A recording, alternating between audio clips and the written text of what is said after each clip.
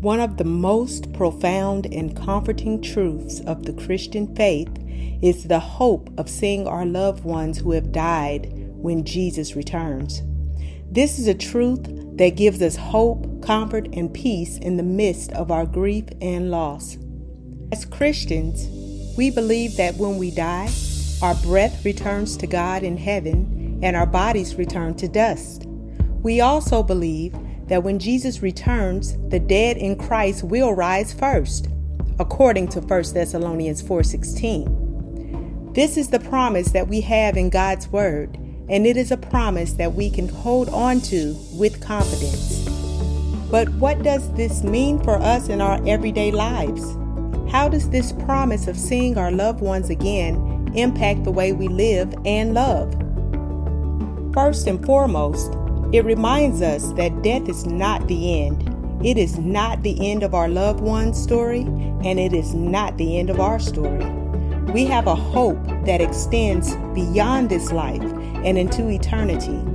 This hope gives us the courage to face the challenges of life, knowing that our future is secure in Christ. Secondly, it reminds us of the value of relationships. Our time on this earth is short, and we must cherish our relationships with those we love. We must take the time to tell them how much we love and appreciate them. And we must seek to mend broken relationships and reconcile with those who we have hurt or have been hurt by. Finally, it reminds us of the power of the gospel. The hope of seeing our loved ones again is only possible because of what Jesus has done for us on the cross.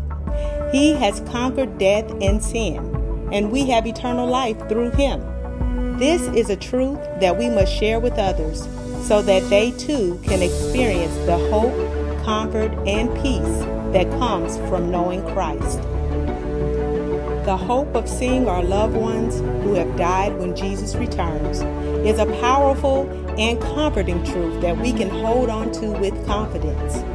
It reminds us of the value of relationships, the power of the gospel, and the hope that we have in Christ. May we live our lives in light of this hope, loving and serving others, and sharing the good news of Jesus Christ with everyone we meet.